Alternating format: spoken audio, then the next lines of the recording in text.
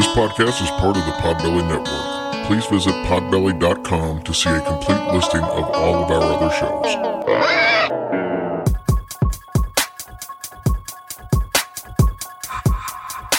It's about to be a fun ride. Follow along, watch as we slide. Paranormal just hit the lights. Goosebumps all through the night. Mixing just a little bit of twang. That girl sure can't do a thing. Together, hillbillies go insane. Laugh so hard it'll hurt your brain. Podcast you won't ever change. These two here, they got the recipe. Sit on back and listen in to some of our darkest mysteries, eh? Welcome to Hillbilly Horror Stories. And now here's your hosts, Jerry and Tracy Polly, and their dog Ninja. Welcome to midweek episode 5 of Hillbilly Horror Stories. Hello there. So yeah, you had that same shirt on last night. Well, I only wore it once. What's your problem, punk? Okay, well, tonight's show we have special guest T.S. Mart and Mel Cobb, and they are a mother-daughter team. Mom being T.S. Mart, she's the author. Oh, cool. And Mel Cobb is a monster designer, creature designer, technically is the term. Well, that's very cool. So she does all the drawing and illustration for the books, and they do books on cryptids. And they've got a book on Bigfoot's coming out in about a year, and they're going to come on the show and tell us some cool stories, some cryptid stories, talk to us about the book a little later. They have a website called Cryptid World that's pretty cool. That's all cryptids. So for you cryptid freaks out there that claim I don't do enough stuff, here you go. No, suck on that. So obviously with doing cryptids on the interview, I thought tonight's story would have nothing to do with cryptids. Oh. So we did nothing with cryptids. You're so mean. Yeah, but it is a Kentucky story tonight, though. Oh, well, there you go. So those of you in the Bowling Green area, which is Corvette City. yeah, if you're unfamiliar with the layout of the land of Kentucky, it's not too far from Nashville, Tennessee. This story came from a man in the Bowling Green area, or at least he lived there at the time. I don't know if he still lives there or not. His name is Seamus Coffee. I've never seen this name before. Seamus Coffee. Nice. Seamus. Different. So this isn't going to be like a haunted story, more or less. It's going to be a personal account of what happened to him on one incident. So we don't do a whole lot of those. Okay. Can't wait to hear about it. This was several years ago, and I don't have the actual year, but Seamus states that he was about 20 years old at the time, and he was in his freshman year of college. He was... I will say this, though. It wasn't that long ago, because I know they called 911 from the cemetery. Oh. So they had to have had cell phones. Oh, true. So it wasn't So that long ago. not back in the, Yeah, it wasn't like 1700s. it wasn't like in the 50s or the 60s or something like that. I went way far back. Like it wasn't like your birth year. This was... You suck. Anyway, he says he's about 20 years old. He was his freshman year of college. And he had like an agnostic view. Some people thought he was an atheist, but he wasn't an atheist. He was agnostic. And he just... Maybe that just means he liked eggnog. That's agnostic. Not agnostic. Oh. Do you know what agnostic means? No. Agnostic means that I would put myself in that category. It's saying that you don't necessarily believe that there's a God, but you don't believe that there's necessarily not one either. You're kind of on the fence. Oh. You see enough stuff where you think maybe, but... Well, come on over the fence there, buddy. Well, we'll get into my religious beliefs at a totally different time. When by that I mean never. Because it would take me all day to explain what I believe, and 99% of the people would say, well, how in the world can you believe that? And the other 1% would be right on, brother. Except for that one part. So it's just, there's no point in getting into All it. right. Well, I'll quit interrupting you. Are you sure? Yes. Because, we got all night. Hey. We were pre-recorded T.S. Mart, so she's not waiting on us. Anyways, it's his freshman year. He doesn't believe in ghosts either at this point. Mm-hmm. And he says even at the time he wrote this, he's still not sure he believes, which it's going to be one of those situations you're going to be, how the hell, buddy? How the hell do you not believe it? But After anyways. this, yeah. So there was this young lady named Camille that he had this huge crush on. She was Wiccan. He found her to be a little different than most other girls, but not necessarily because of religion. It was because of how she dressed. Oh, okay. She wore a pentacle pendant. Mm-hmm. And then she wore mostly all black clothing. Her hair was dyed black. She had black fingernail polish. So what most people would consider to be goth. And he even said she was more like the goth girls that he knew from high school. Mm-hmm. So that's kind of where it was. So one night she invited him and some other friends to go ghost hunting with her. And he was all in, obviously, because it was an excuse to hang out with this girl he had a crush on. Yeah. So there was 3 others that were coming along. There was a young lady by the name of Sam and 2 other guys named Sean and Kobe. They're in the car. They're going up to the cemetery, and it's called Fairview Cemetery in Bowling Green. Everybody was talking about the weird vibe they get from the cemetery, except for Seamus, who didn't believe in all that stuff, so he didn't want to kill the mood, so he just mainly just shut up and didn't say anything. Mm-hmm.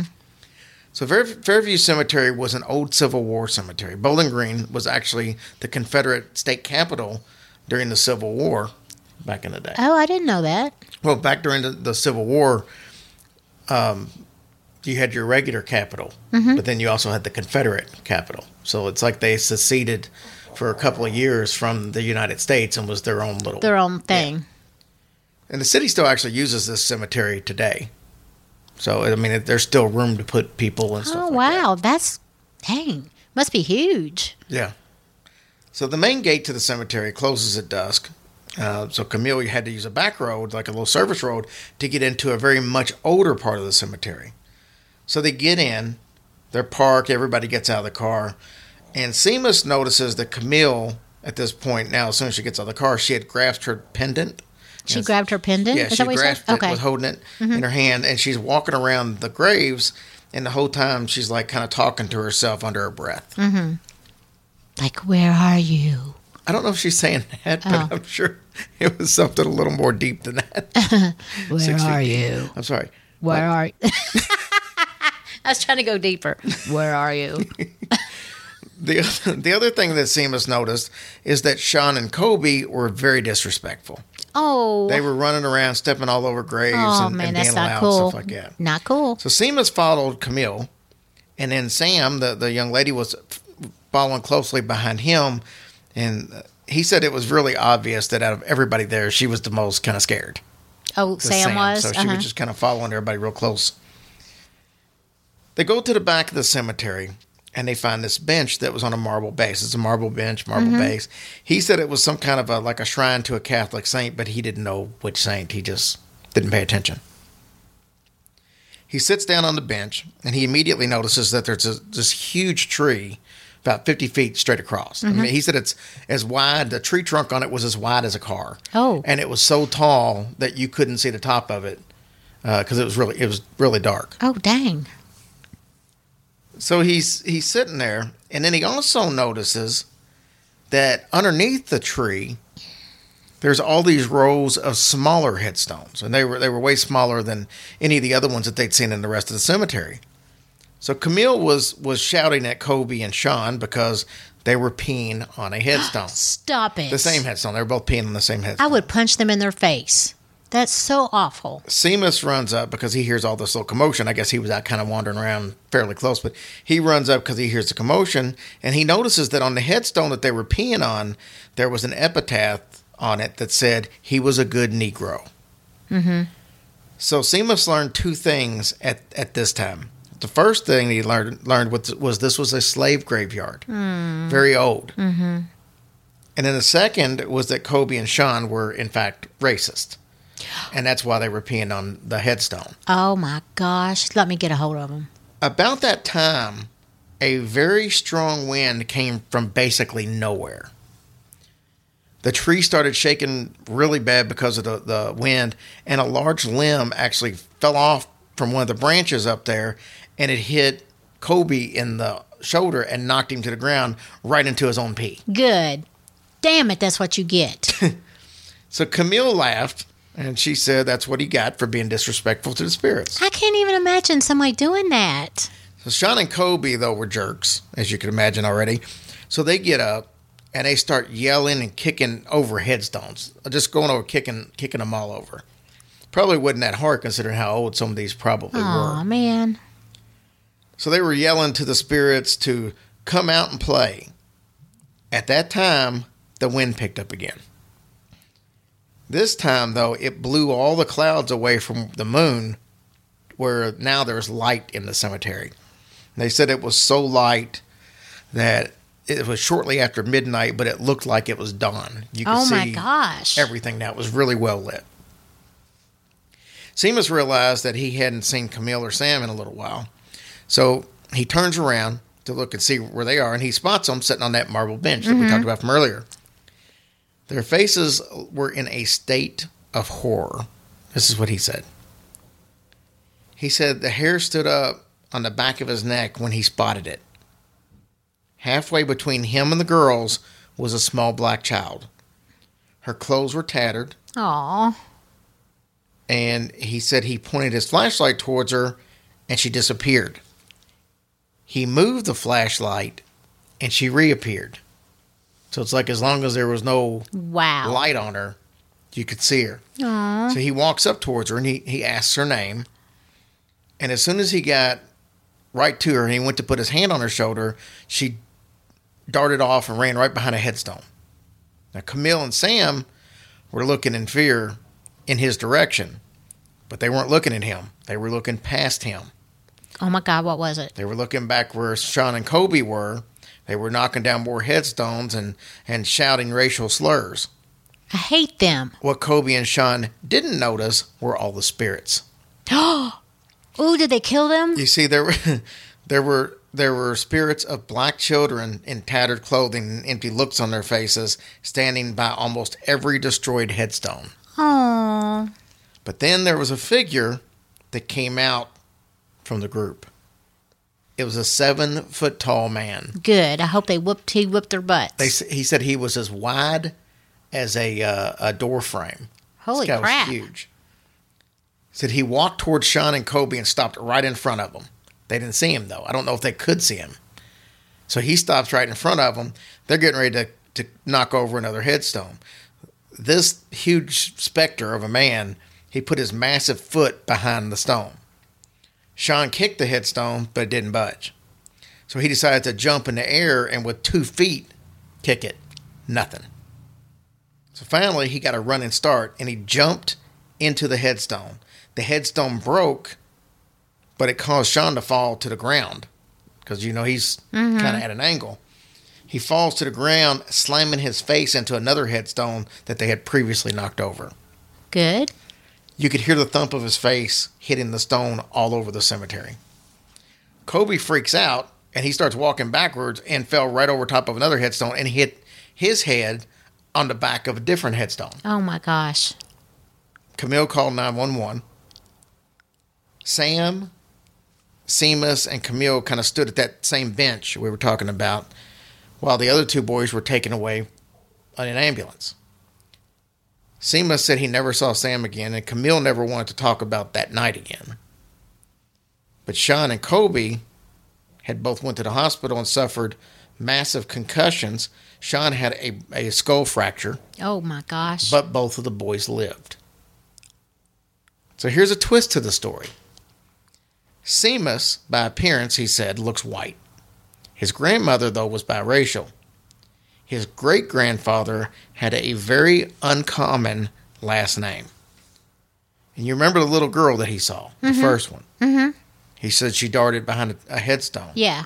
Well, the headstone next to her had the exact same last name as his great-grandfather. That was unusual.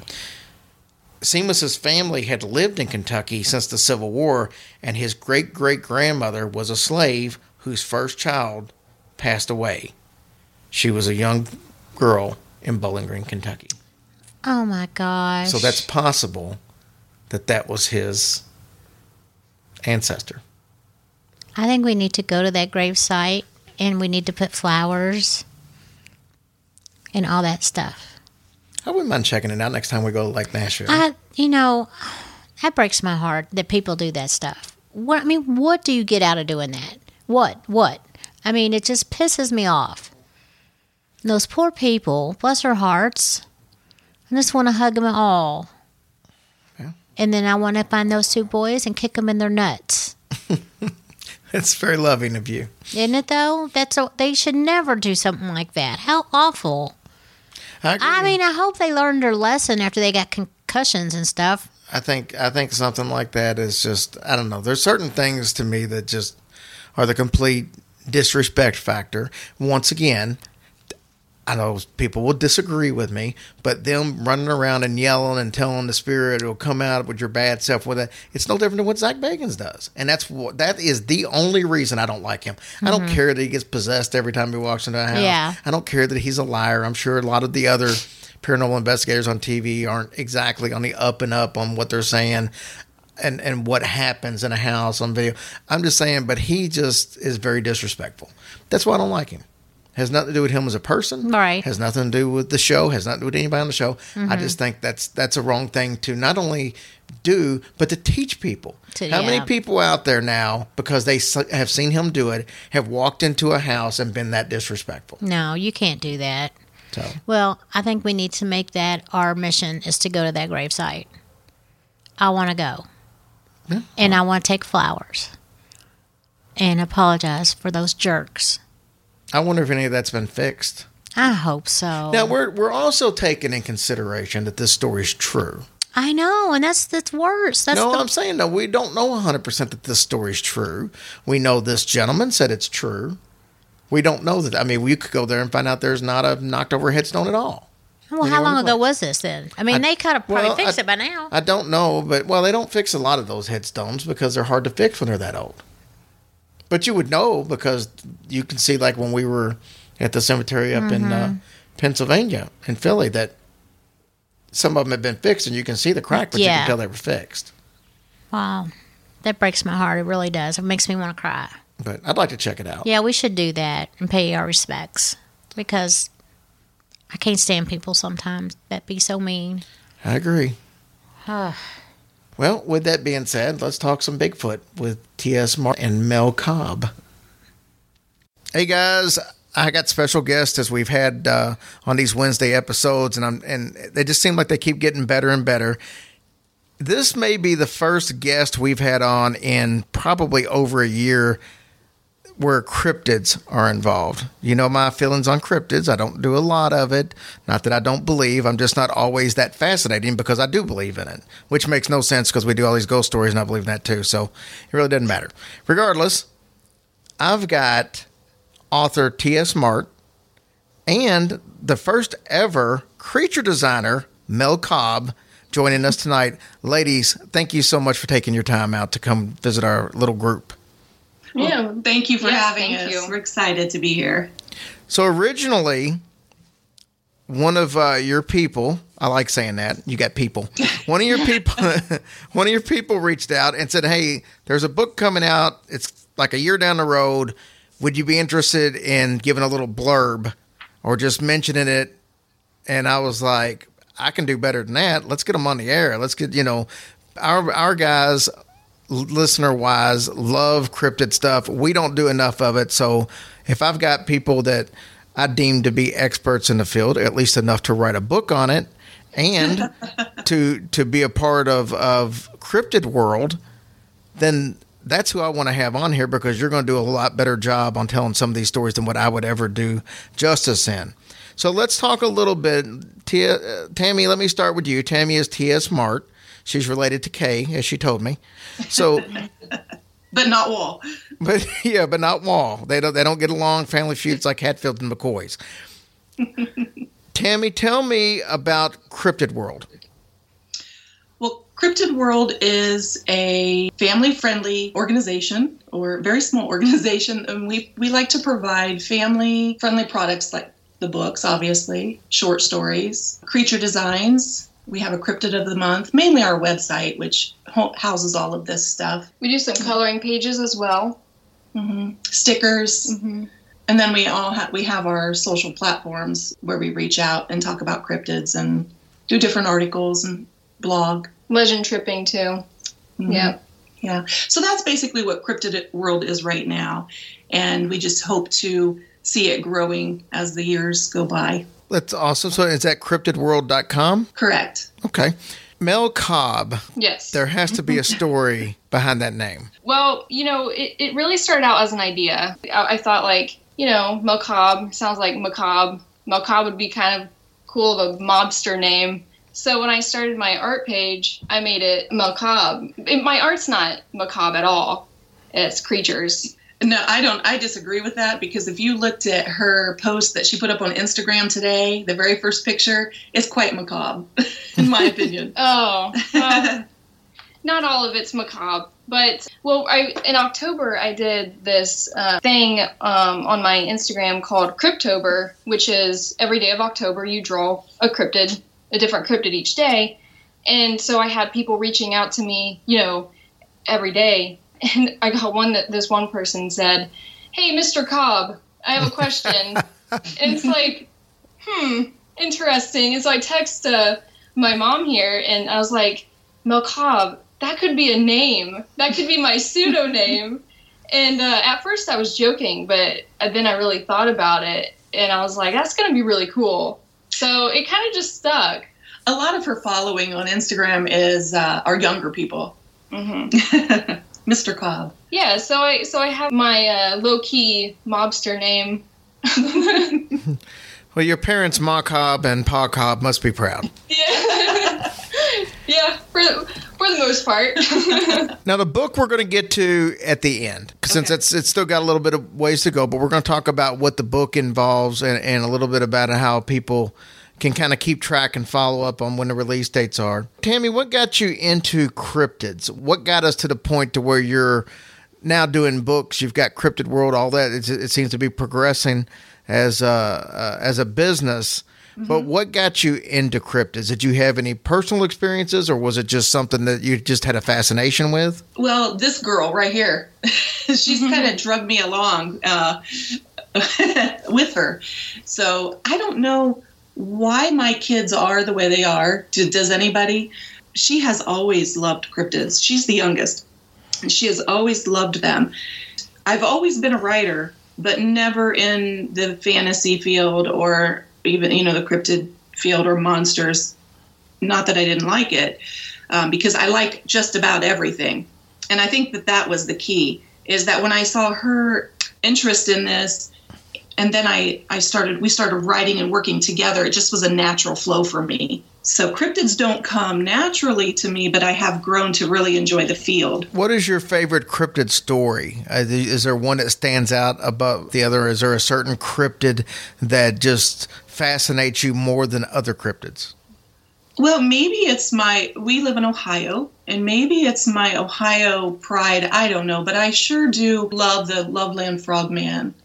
And I don't know if it's because I love the little town of Loveland and those people are so fond of their cryptid, or what it is. If it's because it's on the Miami River, or the Little Miami River, which is so beautiful. And, we did some legend tripping there and did some kayaking and just really, really enjoyed it. The whole atmosphere. Well, I travel through that area all the time. So. Oh, yeah? Yeah, I'm always up around Miami and Middletown and Hamilton and Loveland and that whole area. So.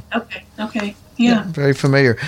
So, Mel, what about you? What has stoked your interest? You've obviously been an interest for a long time in the cryptids. Which one stands out to you? Well, I'm going to be basic here, and I'm going to have to say Bigfoot, because there's just nothing like Bigfoot. The design of Bigfoot is so believable, but yet it's quite far out there enough to be mysterious and to be outlandish. It's design of Bigfoot. It's so well built, and there's just nothing like him out there other than Bigfoot himself. Bigfoot is honestly the why we got into this business. It's Bigfoot that brought us into this business.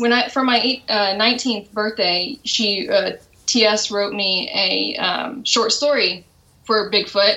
It kind of got us through some really rough patches in our lives. And so when that started the whole, what we call Belite Outcast Legends, which is the novel length books based off of the short stories, based off that Bigfoot short story. And so that he really jump-started this whole cryptid world journey we're on. And so I think that also plays why he's so special to me, I guess. When Mel was 19, she was living in China, and we had just gone through a really difficult time. I was living in the United States. And so I wrote her this story, but it really had a lot to do with the conflict that was going on within our home and our life at that time. And when she moved back to the States, we decided to turn that short story into a novel. And that was about 3 years ago. Mm-hmm. So is it safe to say that the short story that you wrote was more or less like a healing situation between the two? I think the whole cryptid business has been a healing for us. From that novel, we wrote 2 more, and then it just kind of snowballed from there with a lot of other working together. It's not a healing between us two, but it's like how we cope with the hardships that are happening around us.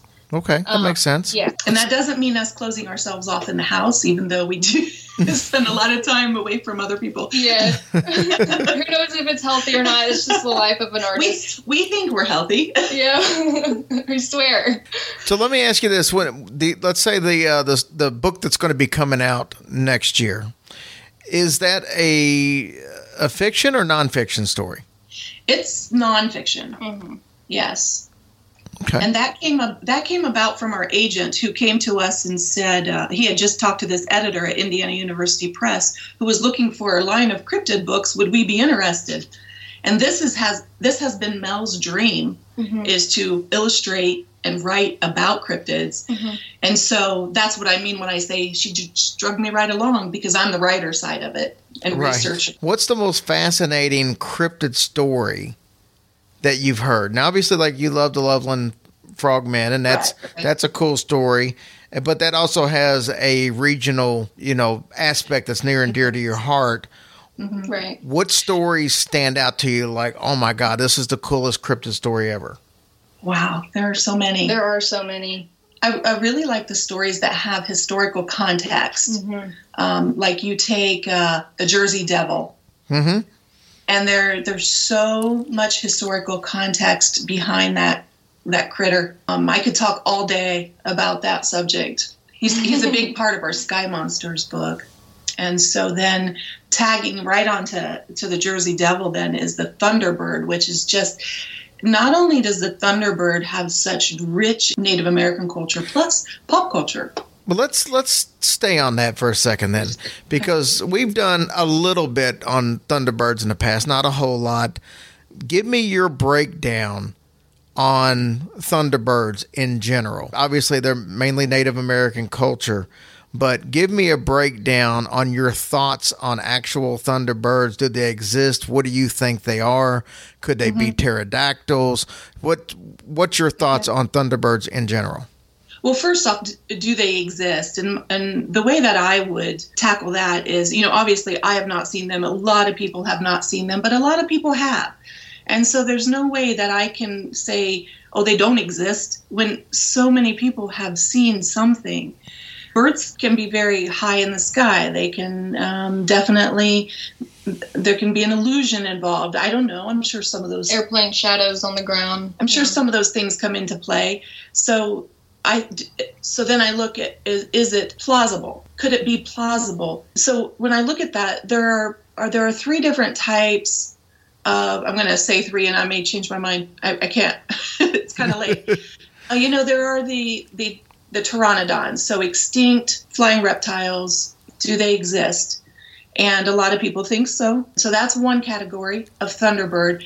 The Native Americans in the Great Plains, they would have seen these fossils in the fossil bed and these giant birds, so to speak. So they were called Thunderbirds by a certain group of Native Americans and even Native Americans who lived in the Southwest. And then you have the Thunderbird, Native American, like I would say like a traditional raptor-style Thunderbird. But the thing about Native American culture is that the Thunderbird is half man, half spirit, and there's a lot of spirituality and legend tied in with the meaning behind Thunderbird.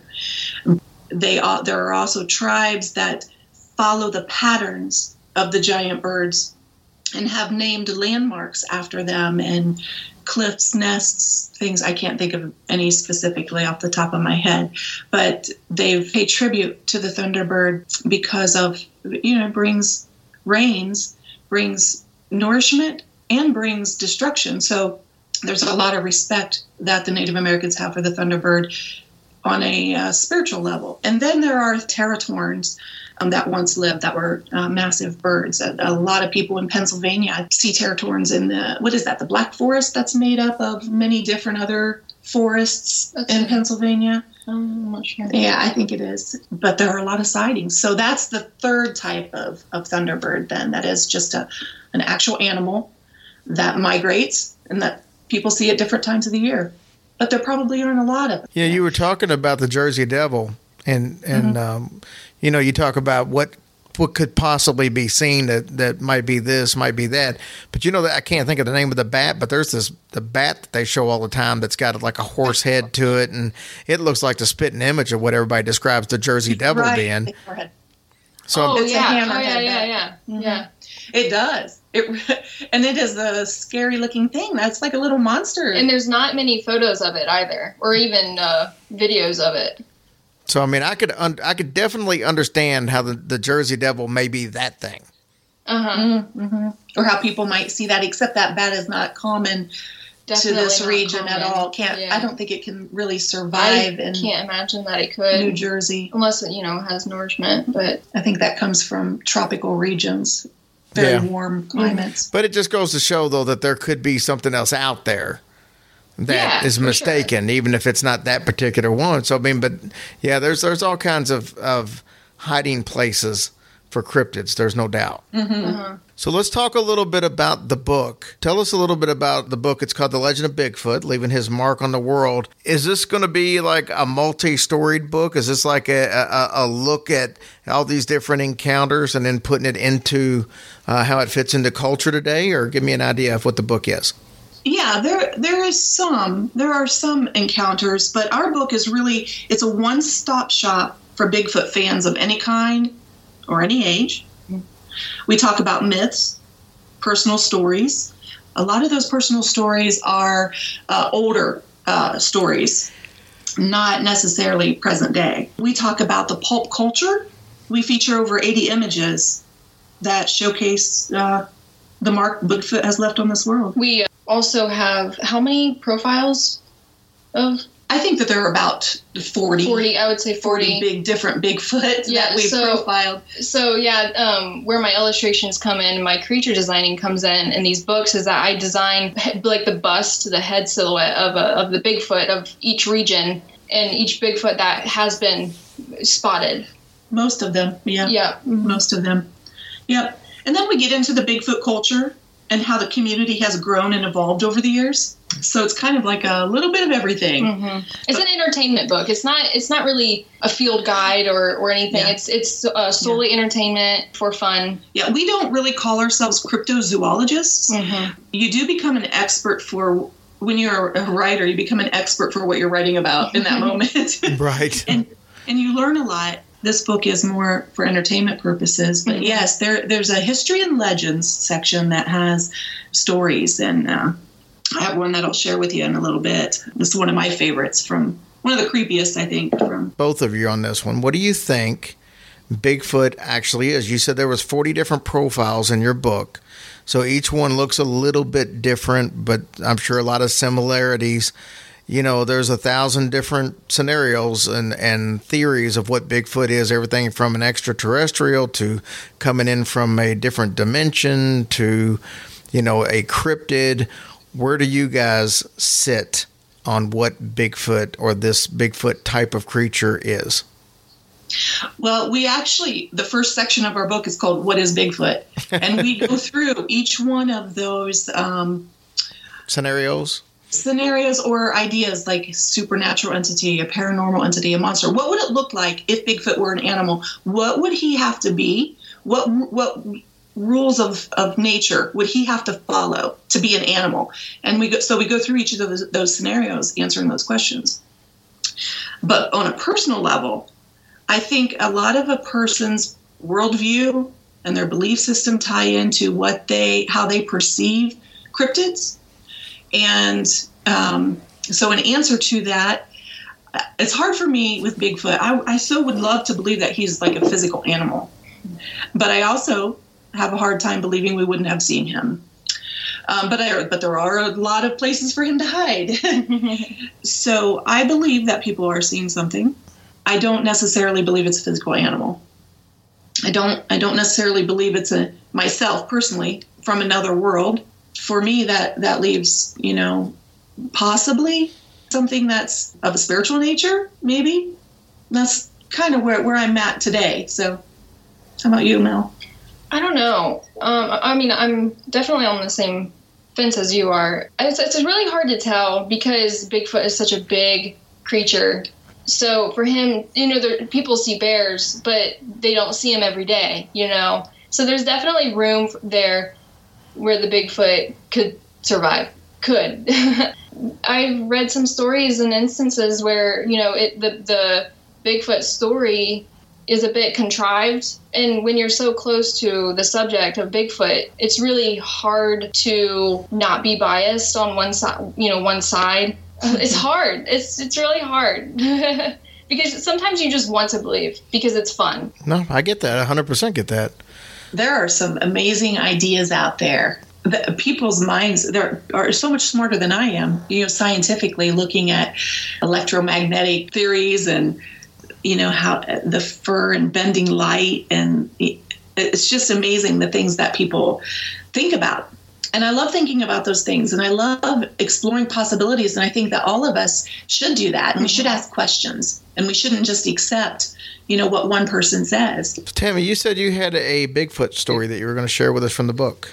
I do. It's have you ever heard of the Malacosa? I don't think I have. This is about a Spanish conquistador named Alvar Núñez Cabeza de Vaca. So it's about how he learned of the Malacosa, and it's a true story.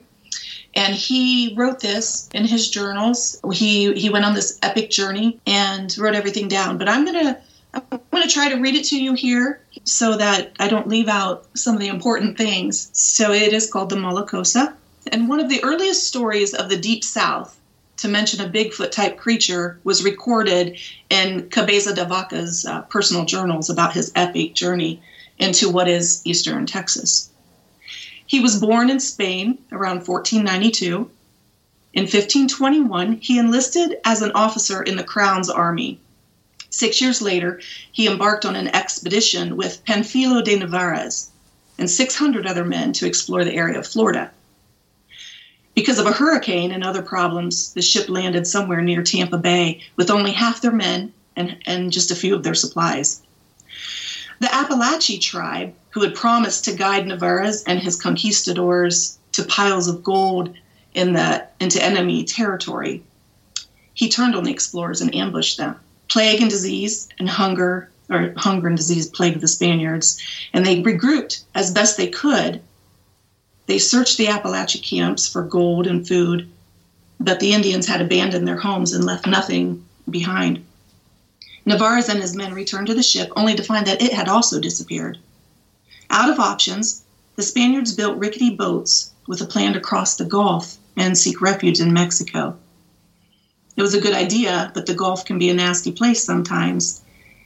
They drifted on and off the land for several months. At one point, a local tribe invited them to share in a feast, but it was a trick. The Indians ambushed them and captured a few of the Spaniards. After several rescue attempts that resulted in unsuccessful skirmishes, the conquistadors had no choice but to leave their imprisoned men behind. On the Gulf's temperamental waters, a storm broke up their small, pathetic fleet. Several boats sank, while others crashed onto the east coast of Texas. Cabeza de Vaca's crew washed up on an island thought to be present-day Galveston Island. They surrendered to a large Native American group of Coahuiltecans. I think that's how you say that, Coahuiltecan. Cabeza de Vaca and several others were enslaved, abused, and humiliated. Occasionally, they proved their worth through the use of herbs and healing techniques. At some time, the Spaniards escaped to a friendlier tribe where they were revered for their medicinal abilities. Invited to stay with the tribe, The Spaniards remained for 8 months, recording many details and facts about the natives' way of life. During this time, the men were told the story of the bad thing, which Cabeza de Vaca called Malacosa. According to the tribe, about 15 years before Cabeza de Vaca's arrival, a hairy man-like beast attacked their village at night. The creature would sometimes come during dances, sneaking his way into the village unnoticed. The tribe once offered Malacosa food if he'd leave them alone, but he always refused. Smaller than the average human, Malacosa was strong enough to lift an Indian dwelling into the air and toss it to the ground. He disguised himself in animal skins like an Indian man. Other times, he dressed like a female. Just before the Malacosa entered a home, a red glow would appear around the doorway. Once inside, he would choose a victim. With a sharp stone knife the length of 2 palms, he would slice open the Indian's side and remove a small section of intestine, toss it onto the fire, and then close the wound up by placing his hand over the cut. He would then make 3 cuts across the victim's wrist, causing them to bleed. But then he would use his power to seal up the cuts. When asked where it came from, Malacosa pointed to the rent in the earth. After torturing the Indians for some time, Malacosa wandered off and never returned. Cabeza de Vaca refused to believe in a magic hairy beast who did bad things, until several of the tribal men lined up and one by one showed him their scars as they talked about their encounters with Malacosa. This physical evidence and the level of detail in the stories convinced Cabeza de Vaca and his companions that Malacosa was more than a phantom. There was no way these people would or could make up such an extensive lie. Devoutly Catholic, Cabeza de Vaca was certain the devil had sent Malacosa. He set about instructing the Indians in the ways of Christianity. He informed them that a belief in the Christian God would ward off future visits from the satanic creature. And that's that one. Happy Halloween. Yeah. Just a couple of days late, but yeah. So look really cool. So ladies, take a few seconds, tell everybody how they can follow you on social media, how they can keep up with the progress of the books. And you've got another book you said hopefully comes out not too long after the Bigfoot books. And that one you said is going to be on Flying Cryptids. Flying Cryptids. So Yeah. you know, I don't know a lot of the flying cryptids other than, I guess, Thunderbirds would probably be included in that. And obviously you got Mothman and you've got the Jersey Devil. And I guess you could probably include, was it the Black Bird of Chernobyl? Other than that, I don't think I know of any flying cryptids. Surprisingly, there's a lot. I just today finished up proofreading 39 profiles. So Oh, wow. And I left out a few. Yeah. So there are quite a few. So go ahead, Mel, and Cryptid World, at Cryptid World on Instagram and Twitter. And then on the topic of Cryptid World. Oh, on the topic of Cryptid World, we have a newsletter. You can sign up on our website, and every month we put out some different articles. Mel puts out a cryptid tidbit. So last month we had a cryptid tidbit on Owlman, and we featured owls, and so there's digital art, and there's articles, photography. Mm-hmm. Yeah, and then we also feature a fascinating creature from nature. So on owls, we were talking about their bioinspiration of silent flight.